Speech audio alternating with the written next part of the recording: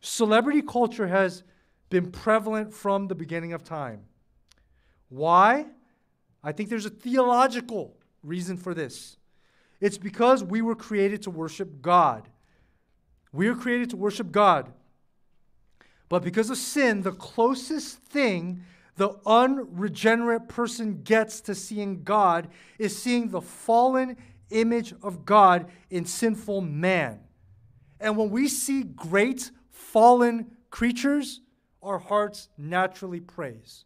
So let me explain this to you, maybe unpack it a little bit more, okay? So we were created with the image of God. God created in Genesis all the animals, all of creation. But the greatest of all his creatures was the human race, Adam and Eve. And what God gave Adam and Eve was he stamped his image. What it means to be an image bearer of God is that God wanted every human being to praise him. He wanted the entire world to be his spiritual temple. The whole earth was supposed to be his temple. Every person was supposed to usher praise to him. How? He told Adam and Eve, I give you a mandate. Be fruitful and multiply. Be fruitful and multiply. And so they were to have, in the covenant of marriage, relations, and they were to generate offspring, and this would continue.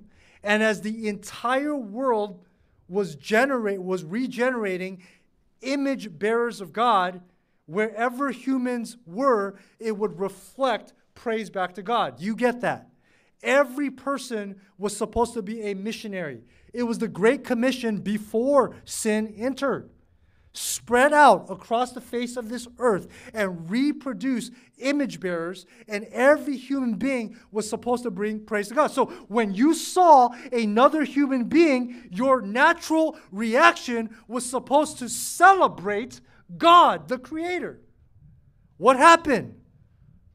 When Eve sinned, and then when Adam gave in and sinned, sin entered the cosmos. Man was fallen, but the image of God was not destroyed. It was just marred. So in every human being, you still have the image of God. Just apart from Christ, that image of God is blurred and fallen. And so man was created to worship God, and man was created to look to other humans and be drawn to the worship of God. But because of sin, instead of worshiping God, when we see great educators, great athletes, great, beautiful people, people who are great musicians, when we see human greatness, we worship. That's what we're created to. We worship. And rather than worshiping the Creator, we worship the creature. That's what's happening. So it is no surprise that celebrity culture is evident. And it is no surprise that great pastors get praise. And it is no surprise that celebrity culture has crept into the church. And that is a worldly idea. And Paul tries to remind them. Paul tries to remind them that this is fallen thinking. But spiritual thinking is remembering that God has given to his church across history leaders, servants who are exemplary, extremely gifted. And it is not their fault sometimes that people make them into celebrities. He's telling the people, don't make them into celebrities. He's saying that instead, when you see them, celebrate Christ. Celebrate Christ. And apart from divine manifestations, we look to man to lead us often. And it is a reminder here that we need to look back to Christ. Now, God knows that we look to man and praise man. And that's why when he wanted to redirect our praise, who did he send? A man. Jesus Christ, Son of God, Son of Man. hypostatic genius. 100% man, 100% God.